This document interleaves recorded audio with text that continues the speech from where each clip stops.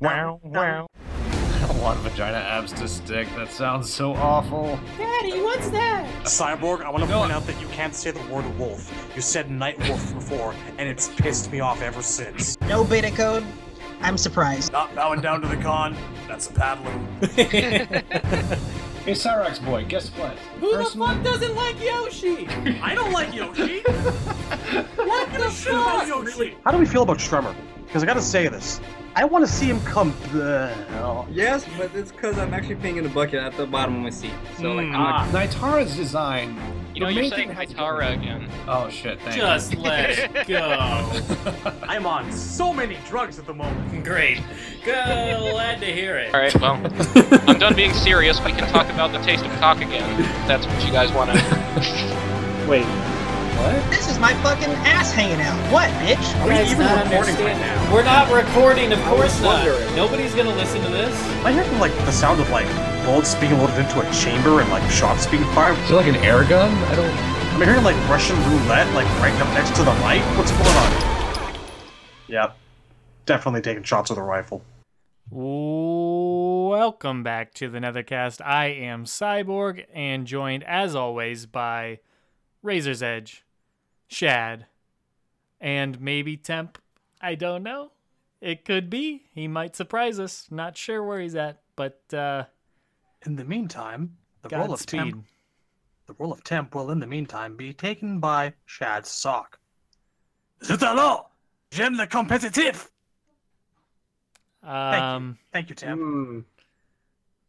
Yeah. I feel like the impression needs a little work. Yeah, sorry. He's just too French. You're fired. Sacre bleu! Yeah, I don't know how I feel about that one. It was terrible. Yeah. You don't have to mince words. Still Yeah. thinking about it. Yeah. Yeah. Anyways, this is episode 87, and I want to throw out there, we have a Discord channel, completely free to join.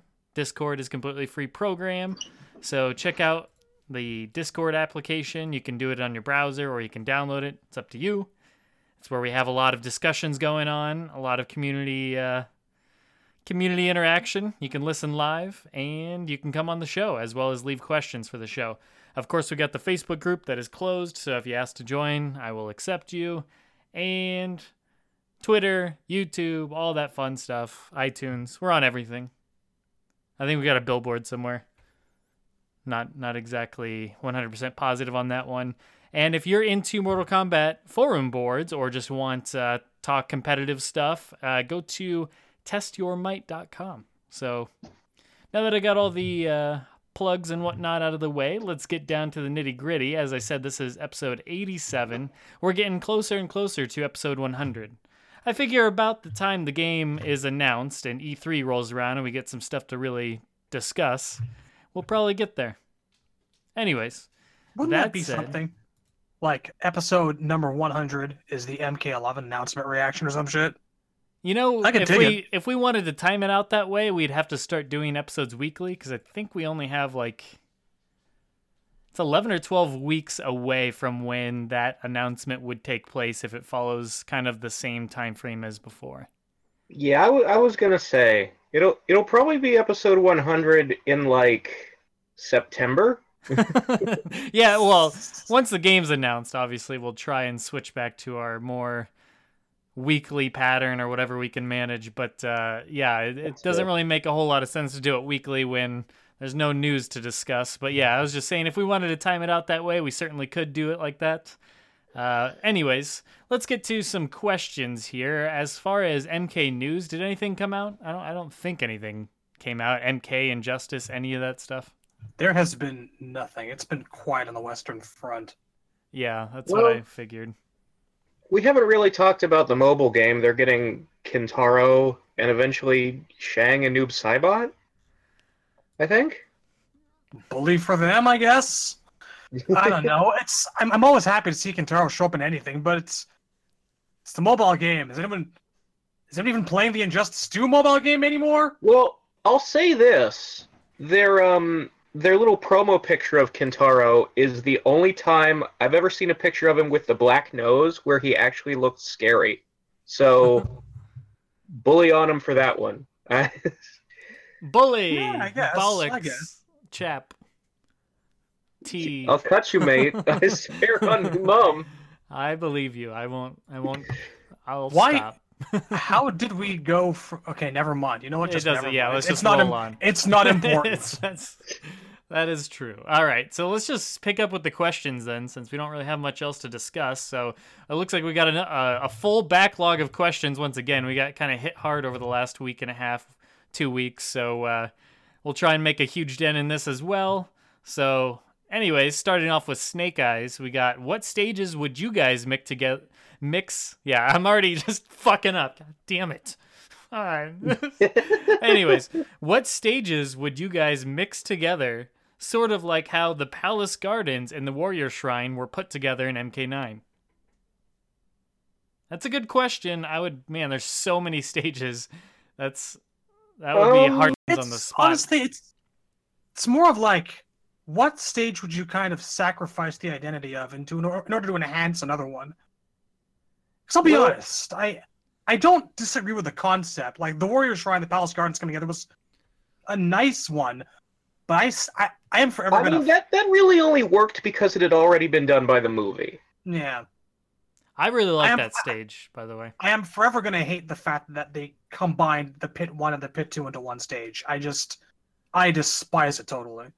Well, the problem with that is they don't actually use any elements from the Pit 1 except spikes. Like, the Pit 1 has its own look. Yeah. And it's just gone now.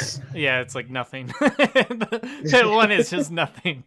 But yeah, no, I agree with you. So much to like the identity of the stage is its fatality, and yeah, to me it's as good as combine the two together, even if you're just putting spikes in there. But you've also got that Stone Bridge, that Stone Bridge. Yeah, it's a nice flat surface, and it's got those lion statues and the big pyres on either side. Like, I liked the way that looked. And a completely black, slightly cloudy night, stars in the sky, as opposed to, the kind of overcast look the Pit 2 has. Yeah, and the bottom had like a wall. It was like, it wasn't just the MK9 one is just fucking spikes in the wilderness. Like, there's nothing down there. Yeah. Okay, well, I mean, I guess, like, to actually get into the question, you do have, like, Motaro's area, Noobsdorfen, like that kind of whole background, foreground thing. If they ever actually did want to revisit that, I wouldn't say no to the kind of busting through the back wall and exploring the entirety of the area. But we probably never will again. Well, yeah, there was a cool thing going on with the Motaro's Balcony Noobsdorfen stage, where it was like, there was that pit that leads down into the Soul Chamber. Yep. But the thing about combining two stages is that it works better if the two stages kind of sucked on their own and are cool combined. Like the non-playable stage in MK9 where they go to talk to the Elder Gods. It's clearly a mix between the Elder God stage from MK4 and the Nexus from Deception. And the Nexus is bland and dumb, and the Elder God stage is silly and dumb. But what they had in 9 was kind of fucking awesome. Yeah. I agree in the sense that essentially the only time I'd want to see two stages combined are if they are not iconic enough on their own. So combining them makes for a better stage overall, or it's the only way they can get into the game, as if you combine a couple together. So I agree on that front. But I really did like that Palace Gardens and the Warrior Shrine mashup in MK9. I thought it looked really good, both day and night. I liked it. I just wish that we hadn't had to lose the Warrior Shrine to get it. Smokeman asked incidentally what the fuck a Dorfin is. The answer is it's a nothing. It's them fucking with Dan Forden's last name, like they did with Boone and Tobias. They just wanted to like put another main guy's name in there to give him kind of a unofficial, official reverse MK title name scrambled thing. It's a nothing at all. The thing is, you can do gibberish as a proper name because people are named gibberish. That's how the world works. But for a location, it doesn't make sense. If I ever start my own segment on these here shows of ours, and like it's nothing but me drunken spewing nostalgic shit about MK, it's going to be called The Dorfin. I hope you're all happy with that. Yeah, but yeah, no, I was actually just thinking, kind of like how they've already robbed the portal of any kind of identity, and they don't want to show off the combat tomb ever anymore. It seems you've got two areas right there that kind of are prominently red are afflicted by a large red background. It's all sunset or, I guess kind of post-apocalyptic nuclear area. Anyways, if they really wanted to, I could actually see them having the combat tomb be a smaller subsection of a large portal in the back portal area. That might work. All right, well, we'll roll on to the next question here. So Snake Eyes asks another question. Can MK work with a giant screen-filling boss, a la the MVC games? So we had recently talked about Onaga. If he's talking about even bigger than that, I don't know. What kind of ideas do you got that would fill up a screen that size? I mean, the thing about those giant screen-filling bosses is that those games aren't martial arts themed games. Like, superheroes fight giant shit all the time, and their combats can consist of nothing but haymakers and giant laser beams. There's no really drive to create a villain who can, like, do a fancy karate kick. And that's not Mortal Kombat. MK does have to have the boss be able to, like, demonstrate some kind of knowledge of the martial arts. I think the problem is more the fact that, like, those games are basically kind of centered around giant, insane air combos. And the whole point is to, like, trash the shit out of this gigantic obstacle in your path while you're doing all these insane quick, like, maneuvers and tag-ins and whatnot. And MK's combo system, like, don't get me wrong, we got a bit of the dial-up combo thing going on, but it doesn't really work for that. Like, it's not going to be satisfying to sit there and, like, try to get these things off and, like, 4 or 5 hit maximum combos, because juggling is out of the window when you got something like that going on. And, like, right off the bat, X-rays are going to be useless. So I don't know, man. I don't see it. Not with MK.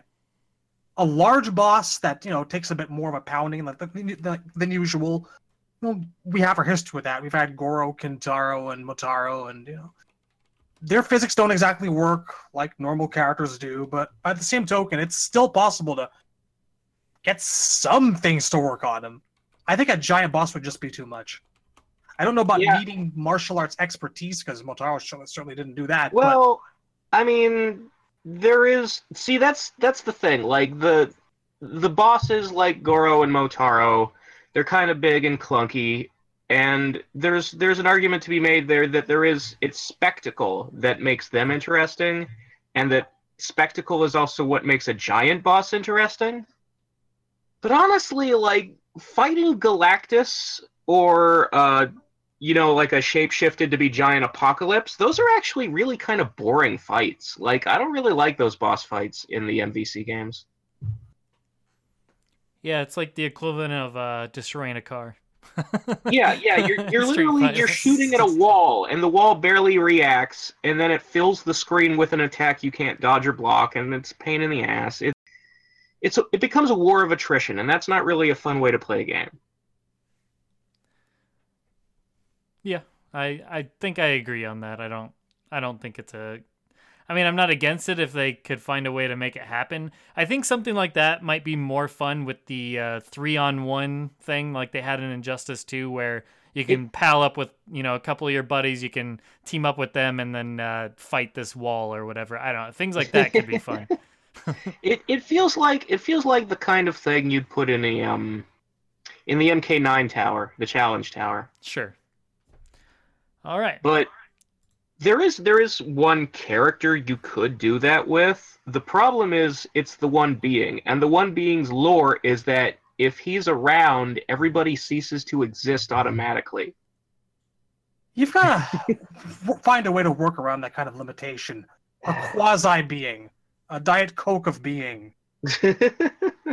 A manifestation of the one being that isn't actually it woken up. The thread of it. A dream shape, if you will. I guess. It could be done, it's just... There you go. How Shumagarath works in Marvel. It's hacky writing. If we can play as Shumagarath, it's true. We can probably play as anyone or fight anyone. Only limits the imagination. So next up, we got Lando Mac. Do you think NRS will finally get rid of the story mode chapter system they have had for several years, and what changes or improvements would you guys like to see towards story mode for MK11? Now, I'll jump on this first. Do I think they'll get rid of the chapter? Oh my god, I can't talk. Chapter system. There's a T in there. I wish I could like plug a T-shirt or something in there, but we don't have a T-shirt. God damn it. All right, so I don't think they're gonna get rid of the chapter system because it seems to be working for them. I know we have our personal complaints and we wish they did it better, but overall, I think from a casual standpoint, I think it draws people in to the game, how they do it. Personally, I would be fine if they just made, like I said before in the past, if they made like an hour and a half, 2 hour story that I can just watch in like DVD form or just on the disc itself, of course, if I could just watch it, that's what I would prefer to do. With Injustice 2, I watched the story mode cutscenes with Temp and Redman before I even played the game. To me, that was the most enjoyable experience to take that in, not getting broken up and doing fights in between the cutscenes. It's a lot easier to consume that way, and I think it was far more enjoyable. So I would prefer, even if they just did this on the disc itself, maybe you just have it so you can just watch through all the cutscenes and you can skip the fights if you want as like a alternative option, but I doubt they'll do something like that. I think they're going to stick with the chapters. Yeah, I think they'll stick with what we got now. I wouldn't be opposed to just like if they just put animated shorts out instead of having a story mode. Like Overwatch like Street or Fighter something. 4 did that, it was fine. That would be cool. Yeah, I would be on board for that as well. I would just like to have the ability to choose character paths. I know it's a lot to ask, but learning characters, this is why we have tutorial modes, and it's so fucking awkward to just jump from one person to the next. I've gotten used to it, but there's better ways to go about it. And I know it wouldn't be possible to play as absolutely every character under the face of the sun, but hey, it's not like we're doing that right now is it? Right. So yeah, just if you're gonna make me play as like the 5 good guys, let me choose one and go down the path with them. That's all I ask. I mean, Go ahead. No, you go ahead. Okay. Well, I was going to say Okay, there are No, I'm problems. Problems indeed. Who's talking right now? No, you got it. All right. Sure? Anyways, as I was saying, you got it. It's all you, buddy. All right. So as I was saying, God damn it! I'm just kidding. You got it. You got it, buddy. I can't. You're gonna make me forget what I'm trying to fucking say. Here, let me just get my points out then, and then you can jump in because I think we're gonna cover some of the same stuff. So, the main issues I have with the chapter system is, as Chad was alluding, you're gonna make us play all the characters. To me, it is not beneficial for me to play a character for 3 fights. I still go back to when I was playing through the MKX story mode on stream, and I had Razor just basically saying I'm doing awful because I suck. I mean, you can't learn combos. You can't make the thing look pretty in that short amount of time that you're playing that character. So what's even the point? We have a tutorial system if you want that. Just let us... I don't want to have to play a character for 3 fights that I'll never touch again. It's not fun to continually have to press pause to learn what special moves I can do. That is not how I want to experience my story mode. Having to continually pause to even learn how to play that character is just, taking away from the experience. And the second problem I have with chapter systems, which we've all mentioned before and all griped at, that is that inevitably it means that most of your villains are just going to be jobbers throughout because you're playing as the character that's winning that fight. So usually you play as the heroes for 95% of the time. So the fact that you're always going to beat the villains kind of makes those villains just look stupid. They look weak. They look dumb. They look like fools. It's the reason why Reptile and Ferritor, etc., and Baraka and all of them just always get their ass kicked is because they're just there for fodder as you're playing through the story with the heroes. If you could at least switch sides more like they did with Devora and stuff like that, it might help that along, but I just don't see that happening either. Yeah. Yeah, see, the thing is, no matter what method you use for your story mode, there's going to be, like, some fatal flaw. Like, the system we have now with chapters, the problem is that, first of all, it doesn't always make sense narratively to follow a single person for exactly 4 fights. For example, in MK9, that game was about tournaments, so you had shit like Johnny Cage fighting twice in a row at the beginning. Like, that's not how a bracket works, man. Yeah. Baraka just got a bye to the second... Everybody just got a bye to the second round so that Johnny could fight twice. Remember that part of the tournament where, like, both Shang and then Quan Chi came in? Mumble, something about a deadly alliance. I guess that was an endurance round? Yeah, what the... And, like... Like, Scorpion's entire chapter is, like, open challenges. Like, is he even in the tournament? Plot twist. Shang was drunk on rice wine the entire time. What round is it? Yeah, it's just not... Go. It's not ideal for any sort of storytelling system or learning the characters or any of that. So the reason why they do it the way they do it just doesn't... It doesn't add up. They should just tell the story they want to tell and have you play the fights as they come if you want. Or, like I said, I just prefer own cinematic and then you can... just do the tutorial if you want to learn the characters. Yeah, I mean, what I was going to say is that, like, I'm still, like, as dumb as Street Fighter V story is, I'm still a proponent of the way they did their mode, where you were a different character almost every fight. Like, you're not going to learn anyway. There's no point in pretending it's a training mode, so who cares if you jump around or not? It's the exact same experience. And that's where the challenge tower could come into play, doing it that way, too. Yeah. Except if you jump around like every other fight, and sometimes you're playing as the villain because the villain gets to win that fight, like Street Fighter did, then at least you're telling a story that makes sense. Even if the gameplay doesn't necessarily make sense. So that's... And I mean, there is also the Bloody Roar or the Deadly Alliance conquest method where you get to pick your character and you only see that character's story. And that has a lot of advantages because, for one thing, you're actually the same character the whole way through. So learning how to play that character isn't that difficult. You're, on task the whole time. You're not suddenly forced to learn a new guy after 4 fights. That's all I ask. But it also has the downside of when you're following just one person's perspective, and then you go through the roster and you play every single person's story mode, now you have to figure out how they fit together chronologically on your own. See, it's not that hard.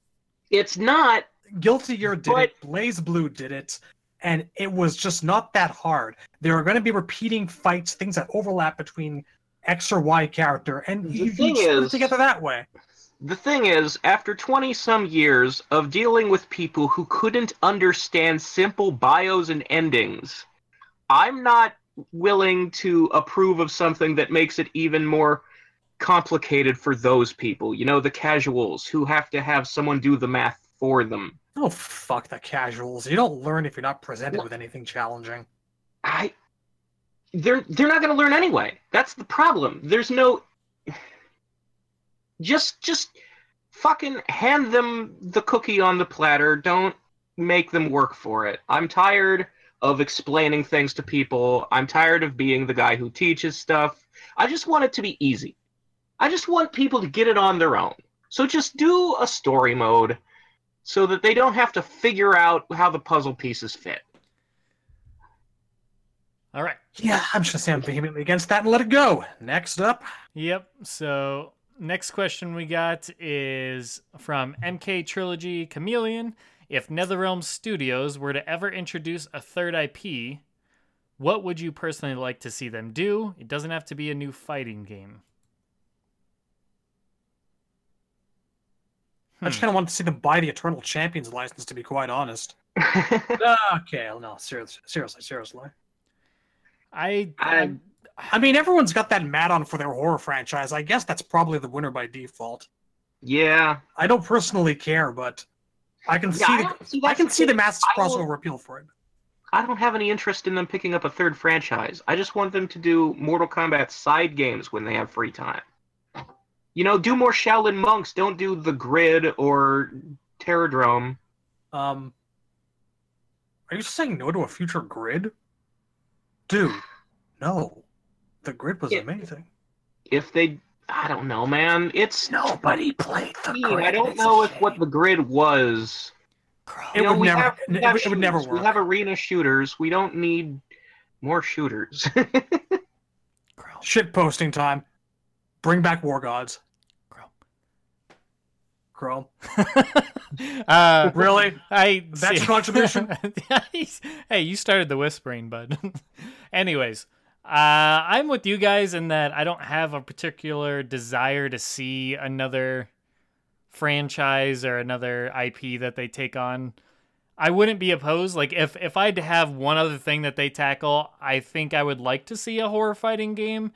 But then again, I don't really need or feel the desire to take on another fighting game. To me, MK and Injustice are the fighting games that I like to play. They're the ones I'm best at, and I'm not even that great at them, but they're the ones that I do the best at and have the most fun playing. So Marvel vs. Capcom, Tekken, those are all fun as well, but they don't come close to MK or Injustice for me.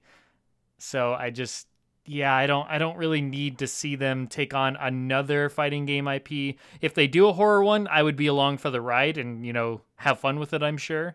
I'd like to see what different things they do to make it unique compared to Mortal Kombat and Injustice. Obviously, they would go try and do their own new control scheme and all their new gimmicks and whatnot, just like they did to separate Injustice from Mortal Kombat. So that would interest me, and obviously being a horror fan and a fan of those characters and what stages and all that, I would be digging it for that. But beyond that, I don't really feel the need to have that, and nor do I need any other third IP to come into the mix. I agree with Razor that give me Mortal Kombat, give me Injustice, and then, if you can pump out a side Mortal Kombat game like another Shaolin Monks, etc., I'd be cool with that too. But Randy Cool suggests a Teenage Mutant Ninja Turtles fighting game, and I hope that people out there actually enjoy the Ninja Turtles and Injustice too. I've not touched them yet, but I've got to say, that idea does seem kind of cool to me. I was a really big fan of the old SNES and Genesis TMNT fighters, and it is pretty bizarre that there hasn't been a new fighting game since then. Time is pretty much right for it. It was a Smash Brothers knockoff a couple years ago. Yeah, see, thing is, I don't know if I don't remember that thing. Was it extensive to have like 30 characters? Because the Ninja Turtles franchise doesn't have 30 characters. Yes, it does, you utter crackhead. What? Seriously? I can start with Usagi Yojimbo. I can bring in the fucking guys from Dimension X. I could go on for 5 minutes. It doesn't have 30 main characters, but god damn, it really could fill up that roster. Yeah, I guess you could have like 5 different Triceratons, give them all their own first name, whatever. What the hell was that? Was that a crusty laugh? Christ. Taka, Ryzar, fucking...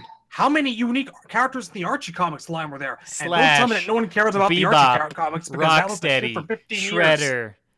the Foot, the Tiger Hand, Claw, April O'Neil. April. How many forms of kunai? 2 forms of Baxter Stockman. Casey Wanna keep Jones, going? the Turtle Casey Van. fucking Jones. The Turtle Don't Van fuck is with- not a character. Yes, it is. The Turtle Van is just like the car in Street Fighter, except it throws really hard pizzas at you that break your knuckles, and then your mom has to take you to the hospital. You don't fuck with that Turtle Van toy. The big purple dragon leader, Hun. You're talking about Hun. Hun, yes. And yes, Armagon, that motherfucker. Yeah. Yeah, but Ja. you're listing a lot of names that are the equivalent of Baraka, is what I'm saying. Not to Ninja Turtles fans, and there are enough of those. It's Trust kind of me like on when we that. talked about the horror franchises. You could really dive deep into your Yeah, C's yeah, and you D could- listers, but is that really ideal? Probably not. You- Now, there's you could nothing include saying... Goldberg as evil Santa, but who cares? Well, I mean, there's nothing saying that they can't do a cheaper game, like, say, make it $30 and then just have a smaller roster. You can certainly for me, do it's something about like that. it's about like the resources they'd have to devote to it, because like Netherrose is only large enough to make one game every 2 years. Right. I agree. That's I would what not- it is.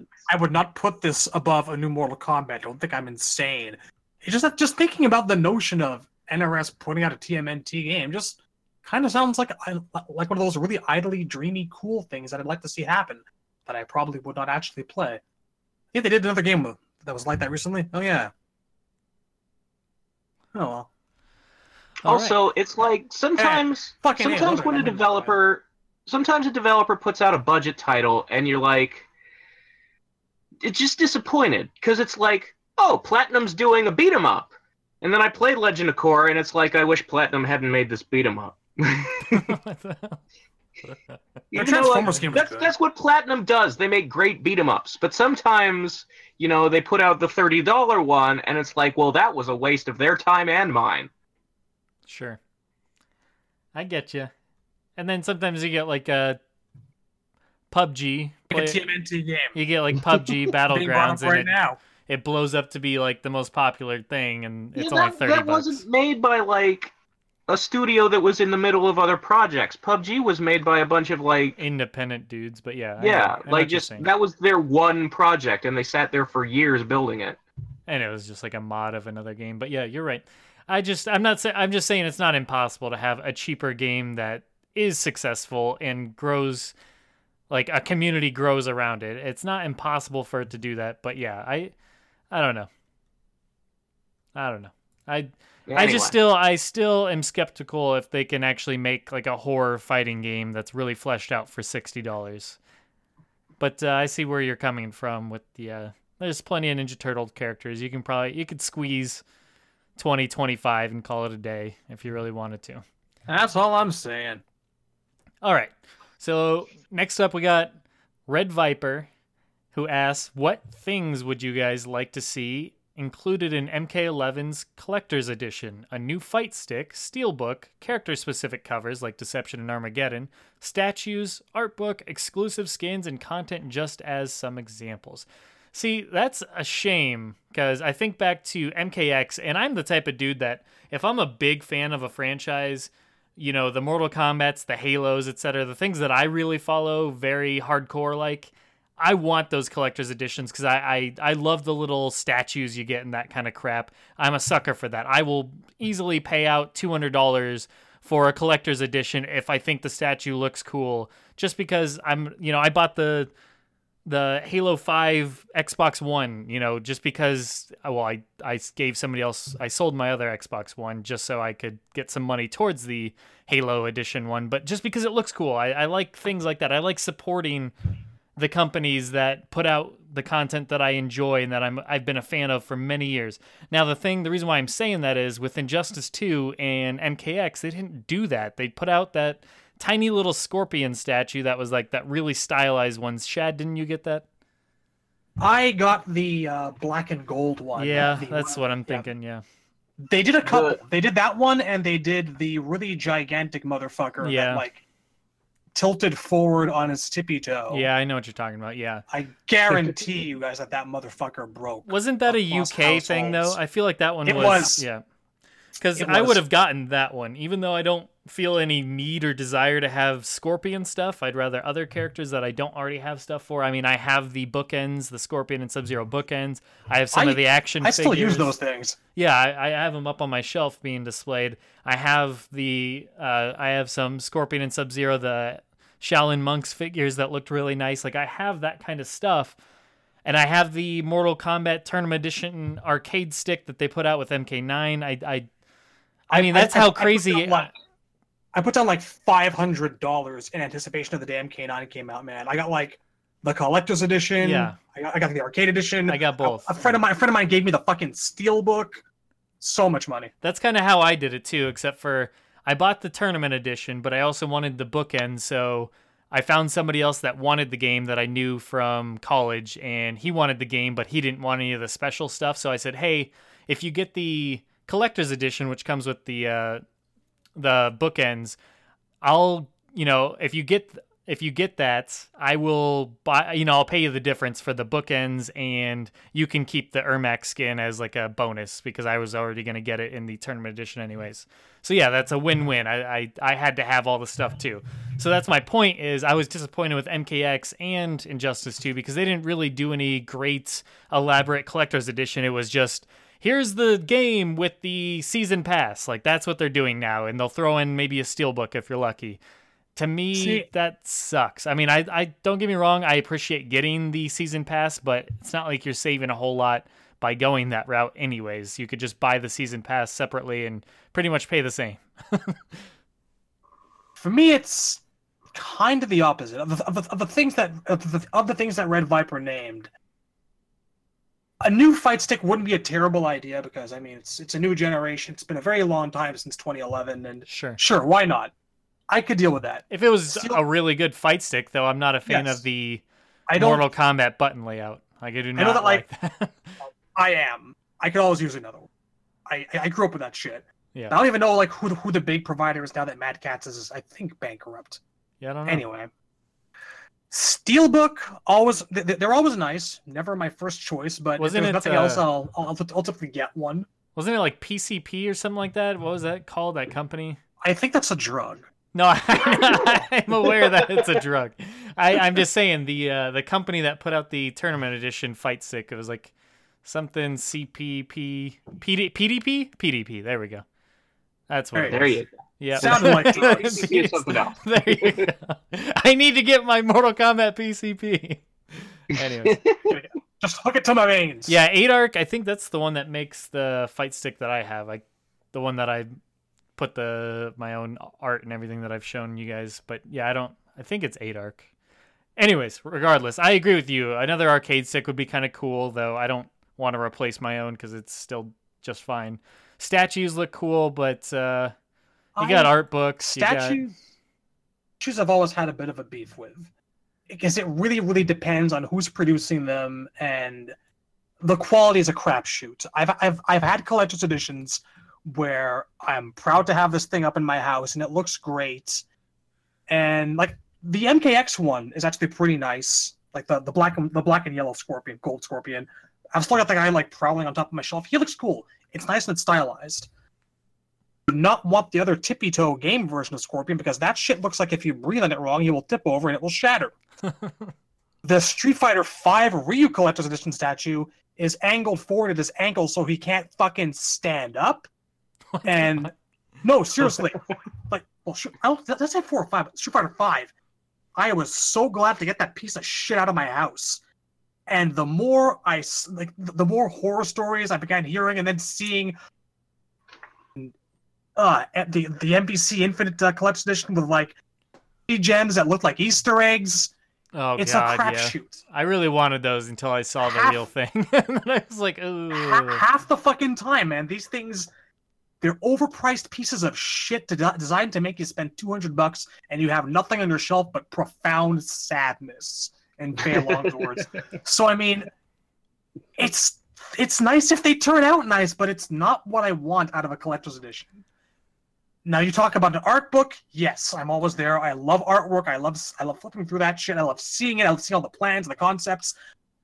Tracks are something that I always love See, I'm out of collector's edition. Here's the I'm thing the about opposite. an art When they're book complete. is When they're complete soundtracks, not like a 5-song sampler. Fuck that well, shit. there's first of all the game's soundtrack has to be good to listen to for a soundtrack to be worth having, and MK Music has not been great recently. But Oh, shut up.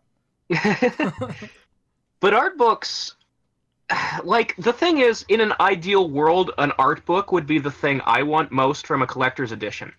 The problem is, the last time they did that, it resulted in them not putting the art in the crypt too. So you only got the art if you got the art book, and that's a dick move.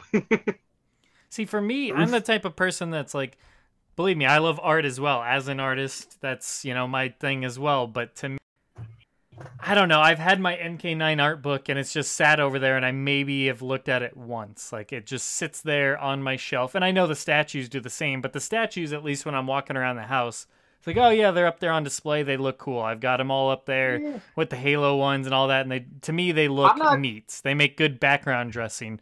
But the art book just sits there. I'm not really a big statue collector guy. Like, I like action figures because you can pose them and do shit with them, but, like, busts and stuff I've never really been into. I feel like... I didn't think you were. I don't know. Like, I heard that about you. I'm not big on, like, idle decoration. Yeah. Sometimes you get, like, weird times like Street Fighter 4's first one where you actually had a whole anime with the thing. And the anime was terrible, but it was a nice gesture. It was nice. Like, my favorite, like, the collector's edition of Versus DC Universe came with that comic book drawn by Tobias. Right. Yep. The collector's edition of Armageddon came with a whole DVD of, like, those bio trading card videos. Those were cool, It was like almost every character in the game got a little, like, developer interview thing. I enjoyed those. I also like the little that's the roster kind of stuff thing. I'd like to see. I don't need, like, a big... like $250 chunk of plastic that takes up space on my shelf.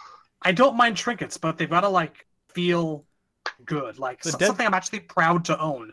A piece of the world. You know who's really good at that? Like, Rockstar. Rockstar do good collector's editions if you're into that kind of shit. Like, for Red Dead Redemption, they gave you, like, a whole map and, their Grand Theft Auto stuff. They gave you a goddamn lockbox with GTA 4. That was really cool. So I don't know. You give me like something out of Shang Tsung's Flesh Pits or like Shao Kahn's hammer or some shit. I don't know. I'd be totally down. Yeah, for me it'd have to be like one of the Halos. Doesn't it come with a Master Chief's helmet? Yep, I got that as well. Yeah. See, give me Shao Kahn's helmet. Give me something I can wear. I agree with I agree with that in the sense that when I think statues, I'm not asking for another Sub-Zero or Scorpion statue. God knows we don't need another same thing of the same characters that we've had forever. I want something to display, like you guys are saying. I think Shao Kahn's helmet or one of the Cyborg's helmets would be an awesome thing, or Katana's fan, or what. I mean, you could do so many with the weapons that they have and shit like that you could display up on your wall. If I'm paying like $300, I want it to be large enough to fit on my body. I want it to be a piece of clothing. Oh shit, son. MK Ninja masks, and every retail chain gets a unique one. There you go. Pre-order at Play.com for your exclusive noob mask, available nowhere else. It's just a black balaclava. That's all it is. No, I agree with you, though. I think Shao Kahn's helmet or something like that would be badass. I mean, I don't need to wear it. I see where the appeal is for that. But even if it's just a display up there and it's like life size, I think that in itself would be really, really badass. So I just want something different. I want something unique. I want them to be creative and not always have it centered on one character. To me, that's the problem. Is it's always Scorpion related and maybe Sub-Zero. That's it. Smokeman with the Thunder, a replica of Shinnok's amulet would be the perfect slice. There you go. I would put that shit on a chain and wear it all the time. that would go on my goddamned wall. Is where that would go. Yeah. Seriously. I'm kind of amazed that there's been no official replica of that thing made. Yeah, if there was a Shinnok's amulet, I would wear that shit every day like Flava Flav's clock. What the hell? I believe you would. And we're back to the Nethercast featuring Razor. Yeah, boy! Water buffalo! Holy shit. Anyways. All right, well, we went on that point quite heavily, so we'll move on here. But yeah, I think... Well, we have a lot to say about it. It's yeah. refreshing. This is a... It is good. I hope they listen to something like that, because whoever is choosing the item that's included and the fact that it's always Scorpion, I just... Come on. There's more how many characters. Scorpions can we have? Honestly. That's the one thing I don't want. I'll take anything else but another Scorpion-centered item. I do not want a booby mouse pad unless, dear audience, D'Vorah. There you go. D'Vorah's pretty So it should just be actually made out of like a hard carapace. It shouldn't work as a mouse pad. It should feel uncomfortable and vaguely slimy if I put my hand underneath. It's like Cell's egg. It should just feel really, really gross. It should be like a replica of her stomach, but it's like a sex toy. Oh, who am I kidding? I'd take it if it was Sindel. Next question. All right. Evan K. asks, building on the discussion of potential adventure games, spiritual successors to Shaolin monks, what would be your ideal MK adventure game in terms of cast, story, and time in the universe? I think we discussed this recently. Personally, I'd like to see Smoke and Kuai Liang coming through the ranks of the Lin Kuei, Bai Han. Yeah, we discussed this, actually. I think we discussed this last episode or the one before that. I know we tackled this recently because we all said the characters we wanted focus on. Yeah. So we'll move on. I'm just going to say that, like, I too have always wanted the Smoke and Sub-Zero co-op fighting game, but I'll always reiterate my desire for Katana, Melina, and Jade game. There are, again, like I said last time, there are some great things you could do with Sub and Smoke or Katana and Melina and Jade as far as, like, exploring their past, their backstories. It's just, I don't trust them to do it well anymore, so I would want an adventure game to take place in the present after MKX. And then they can do whatever they want with the story, and we don't have to worry about contradiction. Oh wait, I've got it. Baraka Babysitting Simulator 2018. Send me your money. What if it's that game? Oh man, crowdfund that shit. What is a game that takes place in the Malibu universe? No, that's something we haven't seen yet. Yeah, there's a game on Steam that's like Who's Your Daddy or something like that, where one player is a baby and the other player is like the father, and it's just really cheaply made, and the baby's there purposely to go and try and find hazardous things in the house to basically harm themselves on, and the dad has to quickly run around and try and like safety lock everything and close the oven and pick up everything. So that could be Baraka. Smokeman asks, wasn't Tobias going to make a Baraka adventure game? The answer to this was that yes, that was in the theoretical planning stages.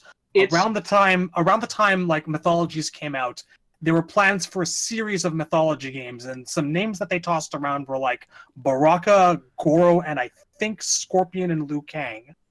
It was something like that. I specifically remember an interview where, when Mythologies was coming out, someone asked, what other characters would you like to do this kind of game for? And he said Liu Kang and Baraka. Yeah. But he didn't specify if he had like an idea for what that would be. I think those are just like characters he was interested in the most at the time.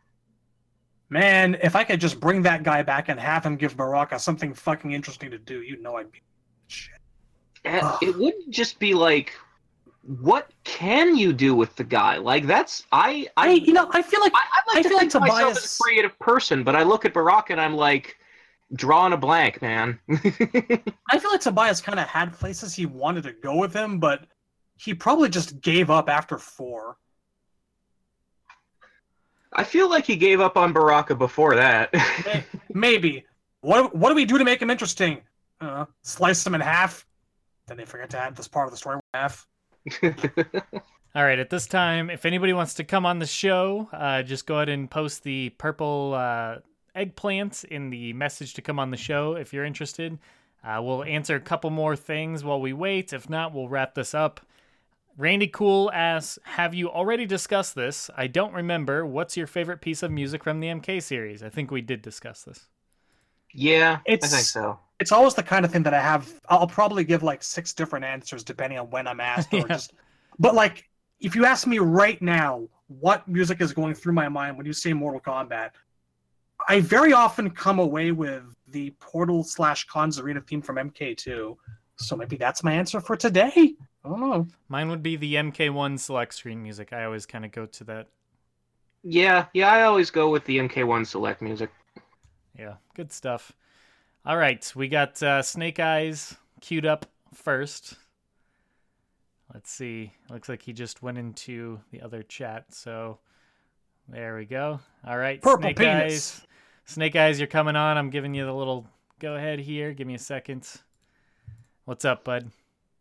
How you guys doing? Doing good? Yeah. What's up? So we had this discussion in the Discord a couple of weeks ago. I thought it was kind of fun, maybe a little exercise. Sure. Taking characters that haven't worked in one way from like either a visual perspective or a design perspective and figuring out how they could be updated and brought back, kind of like we've had with Stryker, Ermac, all those guys. So we were talking about Draman. How do you make Draman not suck as a character? How do you make Draman not suck? Well, It's a tricky thing because I never thought that his concept was bad. I don't think He sucked because he was, yet again, another grunt in a fucking sea of grunts, and he was attached to a half-neutered concept.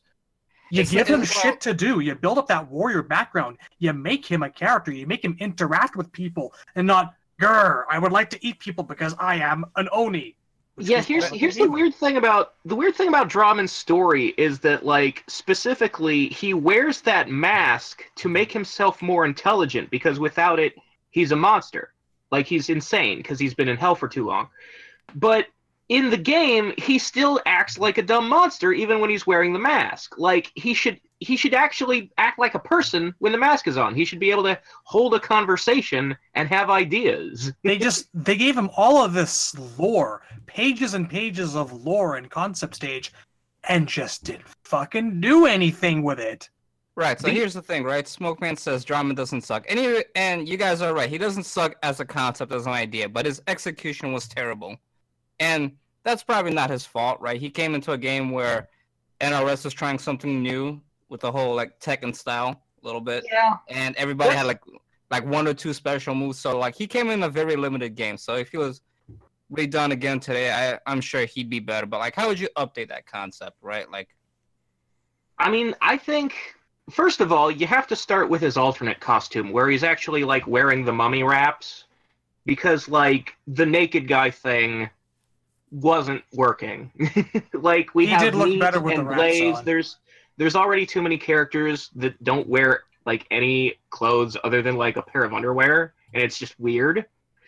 So yeah, you have to have like an outfit on him to start with. But I like the raw meat angle where he doesn't have any skin and there are like weapons sticking out of him at random.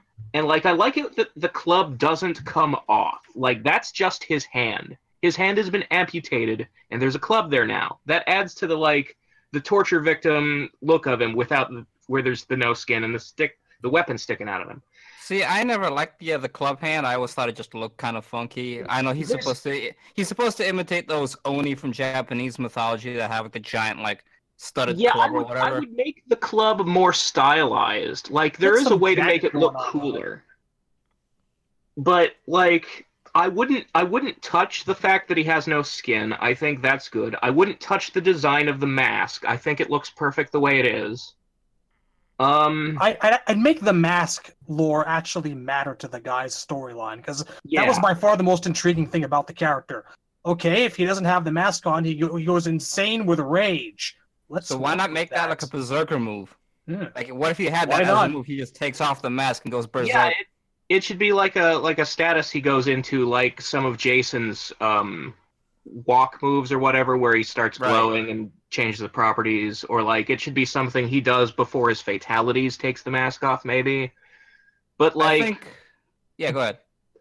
The biggest problem with Drammen, going back to Deadly Alliance when he was introduced, is that because they were experimenting with their style system, they had this utterly retarded idea of not giving him any combo strings at all.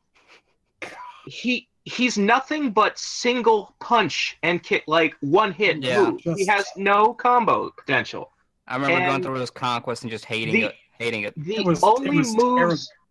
If you wanted to like not take half an hour to play a Drammen match, then you had to do the helicopter swing or his throw over and over again, because those were 3-hit combos, and those were the only combos he had.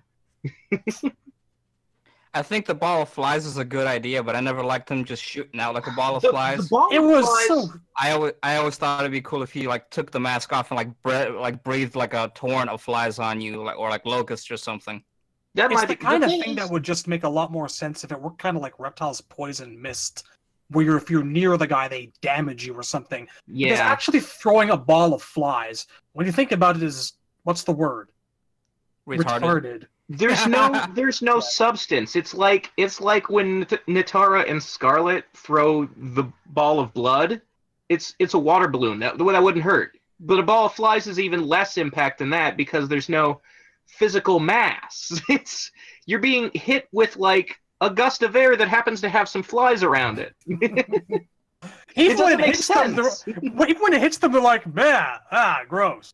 Yeah, and like they're just mildly inconvenienced. The real problem with the flies was that it was obnoxious. You'd play a Drammen match and there'd be this buzzing noise the entire match.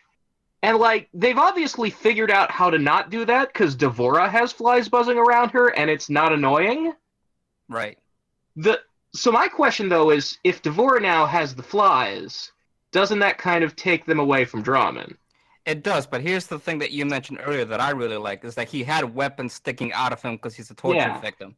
Use those as his new projectiles. Give him like a spear that he can like pull out of his shoulder. He's got the 2 swords sticking in his back. Let him use those. I said like give him like a throwing axe or something that he can like pull out of his rib cage and like use that as a projectile. Like if he's got weapons already sticking in his body, make him like a weapon master and have him like use them in like combos and as special moves and strings. That would be something. Like another thing you could do is, so in his backstory, Drammen is specifically in charge of torturing people in hell.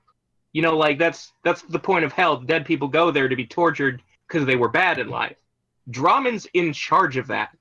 So, first of all, he's kind of an important person in the Netherrealm hierarchy. Like, he probably should have been in X, like working for Shinnok. That would have been nice. But he got killed off in the comic.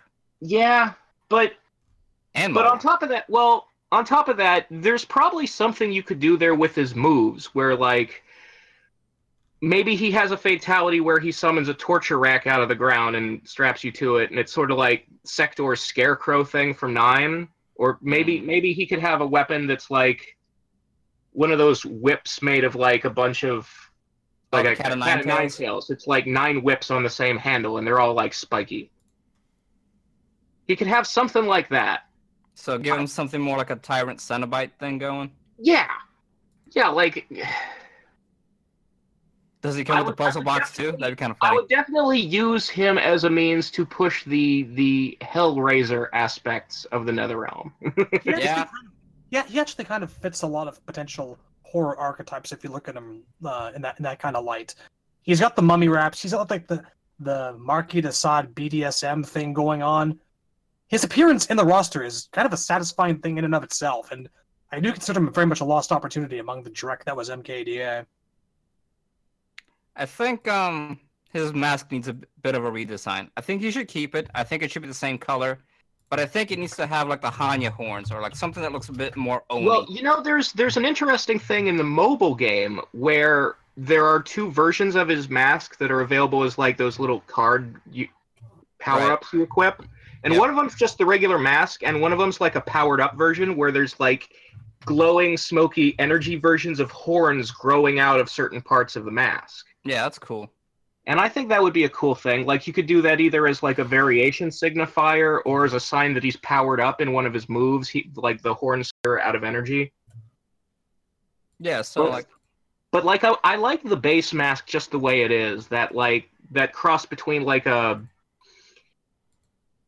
It looks like a tiki mask, Pacific man. tiki idol and a Japanese kabuki mask. I like that design of it. This is the first time I've actually ever looked at the mobile version of the mask. This is nice. I like it. Yeah, they redesigned the teeth on the mask too to make it a little more like a Japanese Oni mask. But yeah, other there's than just something about the Hanya the same. that I always liked. That aesthetic was always pretty cool. So it'd be nice to see it go into that direction, or at least evoke a bit more of that Club Oni feel that he's supposed to be based on. Maybe even give him like the prayer beads, the chain of prayer beads that a lot of them have. Yeah. See, there's cool stuff you can do with Drummond. Like, I've always liked the character, and it bothers me that he's like on Ed's "fuck you" list. Yeah, I think he's got a lot of potential, but when in execution, he just kind of came off as a wet fart. Yeah. On that note, we got MK Trilogy waiting. Thanks for coming on, Snake Eyes. Yeah, that was good discussion. fun. Yeah. Later, guys. See you later. Cheers. Later. All right, let me switch him out here. And blah. Okay. He should be good. MK Trilogy, you there? We're live, right? We are live. Let's do it I'm in live. living color. Do it live. What's up? Drummond for MK11. Boom, that's it. No, but seriously. Sign the petition. Change.org. I'll be the first one. On grounds of Hellboy. If you're gonna half-ass Hellboy, might as well half-ass Drummond. But anyways. So I brought this up in the Discord I think a few days ago, and I never really got a clear answer. It just kind of got washed up in the conversation. It happens sometimes. Sorry. So I figured, no, it's cool. So I figured now would be a good time to bring it up. So since we're entering into, I guess, this altered 3D era into this timeline, I know Razor is petitioning for Onaga because of course. I am. I'm a big fan of the Dragon King. Right. So we're entering into the 3D era, and Blaze, technically, it was introduced as a playable character in Deadly Alliance. So that they could bring him back here.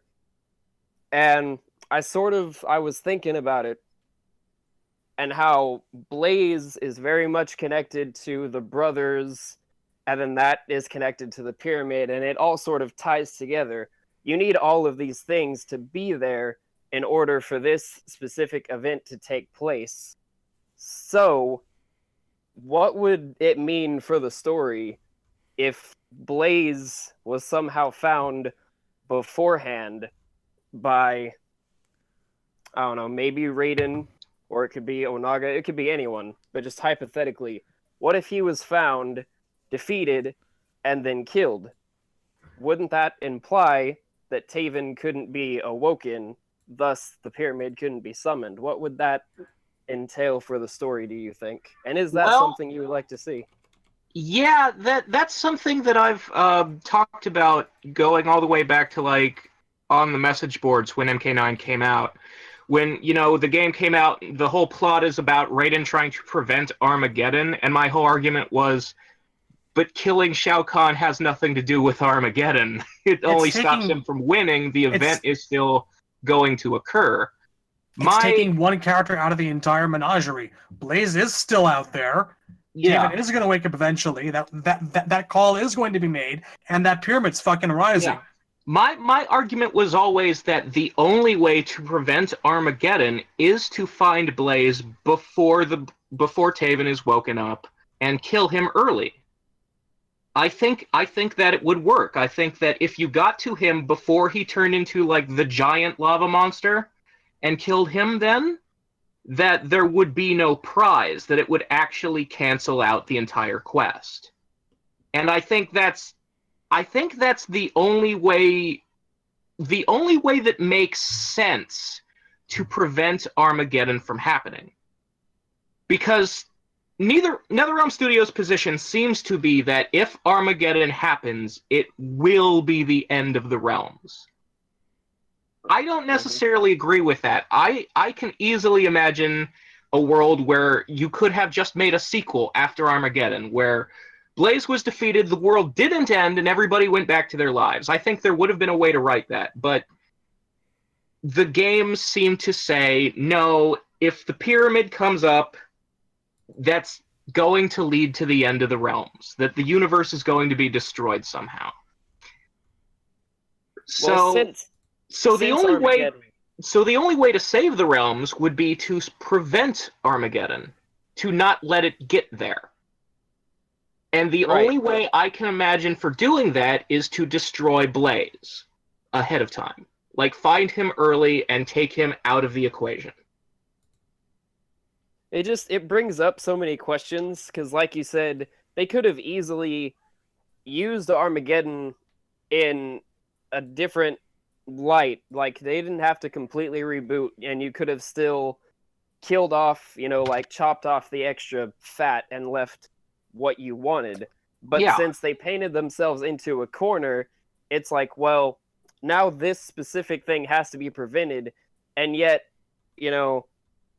it's just so unclear. Like, why haven't you gone after Blaze yet? You see the future, don't you?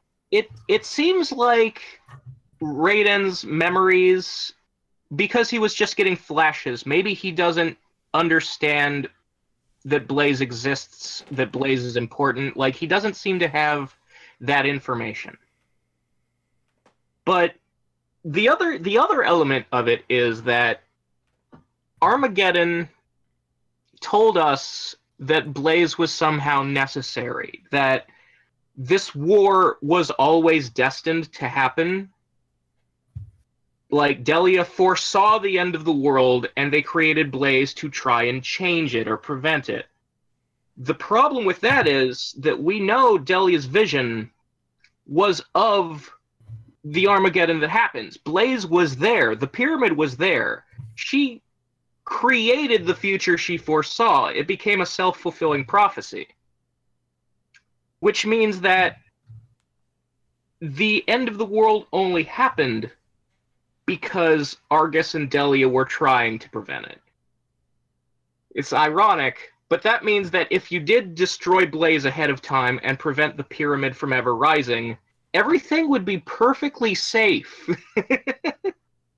I've been thinking about it a little bit recently, and I'm starting to think that their entire decision to kill Shao Kahn, rather than obviously going to the root of the problem, Blaze, was intentional from the beginning, in case they ever really wanted to revisit that time period and do something else with it.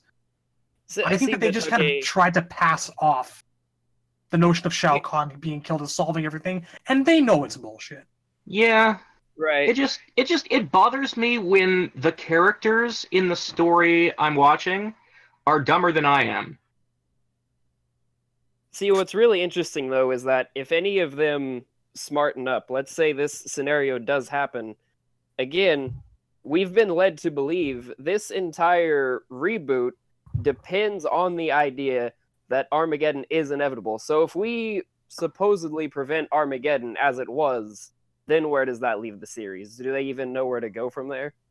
I would imagine it leaves you in the same place that you were in, when you came up with Deadly Alliance, when you came up with Deception, when you came up with MKX. You have a blank slate, make some new stories. Life goes on. There's no end of the world. That's not a real thing. People are born, live their lives, die, more people are born. Nothing ever really ends. There's a wealth of fictional history in the Mortal Kombat universe that they can draw from at any point that they actually want to. There's not that there's a shortage of things to work with. They could do their fucking prequel game if they wanted to. What would be it would be another story, but I mean, there's so much room to explore. Chaos Realm, Sado. Do a whole fucking game that takes place in the Netherrealm. Be about a struggle for power. Do a game full of bad guys. And Sub-Zero and Scorpion, because you know. Like, Mortal Kombat, yeah, we're coming up on the 11th game, but the series is not really any older than... I mean, it's slightly younger than Street Fighter. It's younger than, like, Mario and Zelda, and those you know, there's so many franchises that have coming up with new stories. Hands up, who was getting sick of killing Ganon? Well, there's a solution for that, and it's called the Game Boy games. Oh, it was a rhetorical question. I'm not. Because they always find a way to make what they already have interesting. That's true. I love the shit out of Breath of the Wild. I did. Zelda's a complicated example because they're kind of telling the same story over and over again every game, with twists. But I'm not bored of it. Exactly. I did not mean for my question to sound cynical. It really was meant to be rhetorical. I am not getting tired of murdering Ganon, and I will never get tired of ripping Quan Chi's fucking head off. Fair enough. If we still have time, I know we're dragging on a bit, but one more quick question. I think you'll like this idea, Razor. Or maybe you won't. Maybe you'll fucking hate it. But so, assuming that the comics are canon, and I've brought this up between friends like several times. All right, so sorry. I think they're kind of canon. Oh kind of canon. Well, all right. They're canon until MK11 says otherwise. If they say otherwise, we'll see. But when? They're canon in spirit, like how Agents of S.H.I.E.L.D. claims to be canon to the Marvel Cinematic Universe. Yeah, no, I don't see that. Yeah, but... Alright, so... Basically, this is the question here. So, if Goro is supposedly the new catalyst of Onaga, are we going to see a super Shokin Onaga? Well, how would you feel about that? Just out of curiosity, I mean, since you're the Onaga fan. It would be interesting. I think there's a potential for a cool design there. Lore-wise, it doesn't necessarily make sense because we know from Deception and Armageddon that, like, Onaga, when he possesses someone, they turn into what he looked like. Like, Reptile didn't become a reptile version of Onaga, he just became Onaga. Like, the body in the tomb that died tens of thousands of years ago, that used to be Onaga, looks exactly the same as possessed Reptile. Well, weren't there interviews that were trying to write it off as, like, the reason Reptile kept, like, de-evolving was because of the possession? Like, I've heard that several times. Well, yeah, they do. There is, like, a vague thing going on in Deadly Alliance and Deception where, like Deadly Alliance tells that, like, Reptile was devolving because he was separated from his species for too long, that they have, like, a matriarch who has magic who controls the evolution of the members of their race or some shit. That's what I still go with. Because he was the last of his kind and he'd been separated from all the others, he was devolving. The thing is, the game also says that's just a theory that Nitara has. It's not necessarily true. So when he gets possessed in Deception, they also hint that maybe he was devolving because Onaga was planning to use him as a vessel and was somehow magically changing him so that it would be easier to transform his body. And to the credit of that theory, he does seem to be normal when you see him after that period. Yeah. When he gets freed from Onaga in Armageddon, he's back to looking the way he does in Shaolin Monks and MK4. Because that...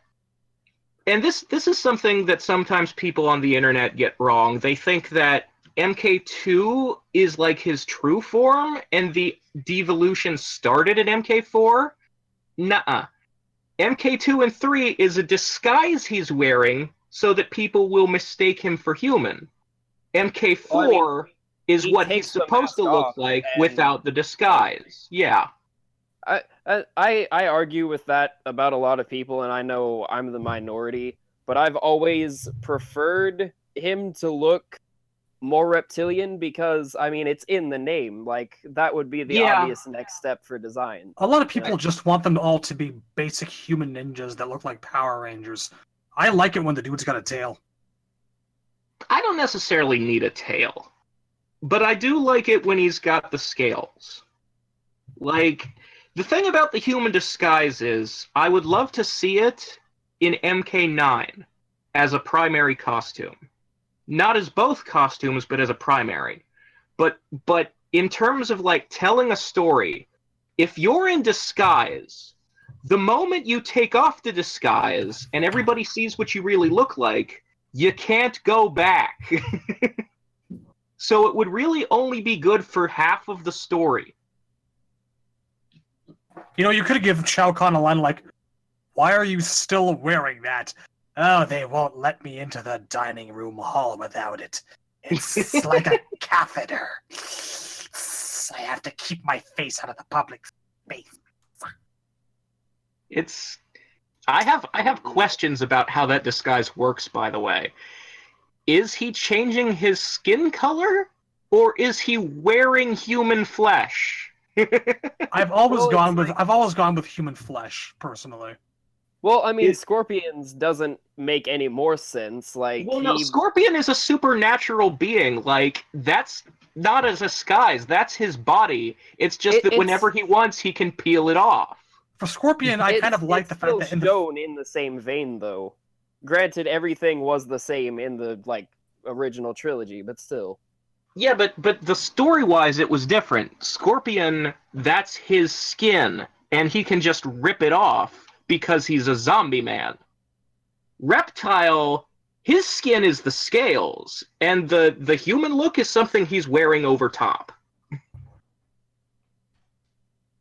It's worth for Scorpion. I actually really liked that brief 0.5 of a second in the MK1 movie where you actually saw, as he took off the mask, his head shifted into a skull form. Yeah, they did put like a shapeshift effect as he's pulling the mask off. That was always kind of creepy to me.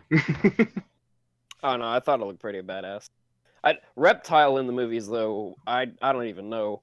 Well, Reptile in the movies is the result of the audience feeling that there wasn't enough fights, and so he was literally tossed in at the last minute. Just like the game. Yeah, pretty much. I don't know if that covers the bad CG'd reptilian form. Yeah, no, I think the bad CG creature was always in. Like, I don't know why they went that way. That was just the movie being the movie. Like, in the movie, why is Scorpion's spear a snake? His name is Scorpion. That's Snake-peen. It's supposed to be like a stinger, not a lizard creature. That doesn't make sense. Well, Mortal Kombat isn't always known for making sense, so... No, especially not the movies. I like that time when Jax grew big and done stepped on a dude. Yeah, what? No, okay, seriously, what was that? What the hell? Those are Pym particles. He's a scientist, man. Just like Goku's old man. Brilliant scientist. There's a reason we never saw that fatality again. Now, Scorpion turning into an actual Scorpion, on the other hand, I'll accept that. They got it wrong the first time, but they made up for it. You know what? I like that fatality. Why did Shiva have that? Why? Because Scorpion was not around. That's the real answer. We all know that. Well, now my question is, during the development of MK3, they had to have known they were going to make Ultimate, because there's only like a year after that it came out. I think that they might have planned for Ultimate, but they didn't really know who or what they were going to introduce, because they left Scorpion because they didn't know that they were going to bring him back right away. I don't know. I feel like they should have seen it coming. So why would they even take that risk? Yeah. See, at that point, like, they were not operating under the illusion that Scorpion and Sub-Zero were the creme de la creme, most famous characters, you know? They were starting to get that implication, yeah, but at that point in time, they were still looking at the main cast as being like Johnny and Sonya. There weren't Holy any Trinity. There weren't any poster boys necessarily, but he was still a part of it. Like, he was still a part of it, but like, this is still dating from a time where like Raiden could take a game off. People were like shuffleable. Honestly, you didn't see Liu Kang disappear for 4 games because he was the main character. It was a shock when they killed him in DA. No one thought that shit was going to happen. But it was a necessary still argue shock. that It was very necessary. Absolutely. I would still argue that Raiden can take a game off any fucking time and nobody will care. There have been a group of people, and I'm not sure they were the minority once. They might be, they're probably still the minority. But there's been a group of people that have wanted Raiden to take a game off since Deadly Alliance, and he still hasn't. I would not complain say if he that did. if anything, sentiment against Raiden has definitely grown since MK9. That's a fair way of putting it. Well, Because again, it comes back to what I was saying about, like, I don't like it when I'm, like, watching something and the characters are dumber than I am. And Midway/NetherRealm keeps doing that kind of story. Like, in Deception, you can tell that Damashi's tricking you way before Shujinko figures it out. In fact, he never figures it out. He gets told. Like, the trap is sprung on him and he falls for it. In Shaolin Monks, it's obvious from the beginning that Shang Tsung is pretending to be Raiden. But Liu and Kung Lao never figure it out. In MK9, the entire story is about us knowing stuff Raiden doesn't know and him screwing up as he tries to figure it out. See that, and that's the thing, is like, you have these examples of the different games and their protagonists, you know, not knowing when we obviously do. But the problem with the new timeline is it's the entire cast. Yeah. I think that's the biggest problem. Yeah.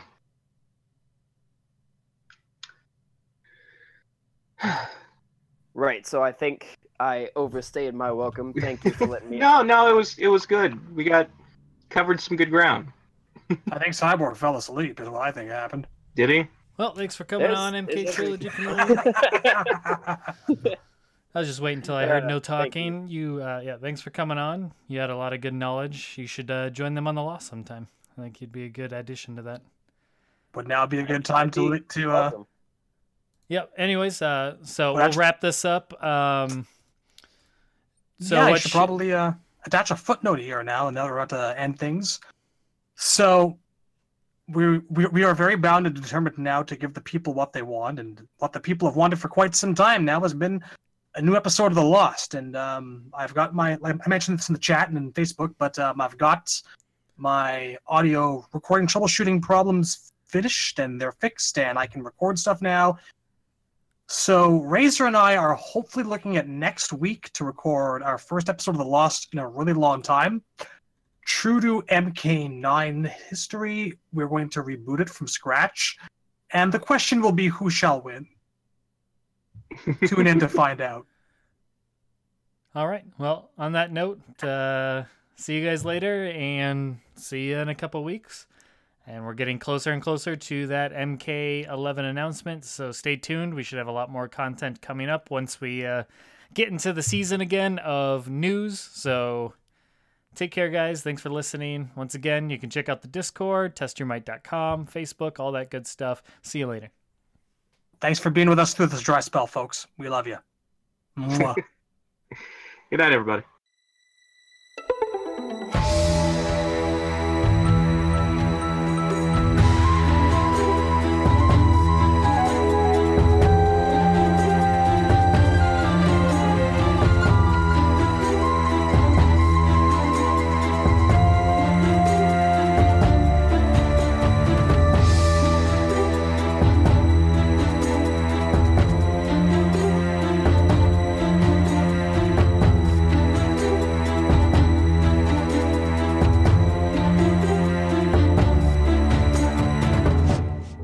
Fatality.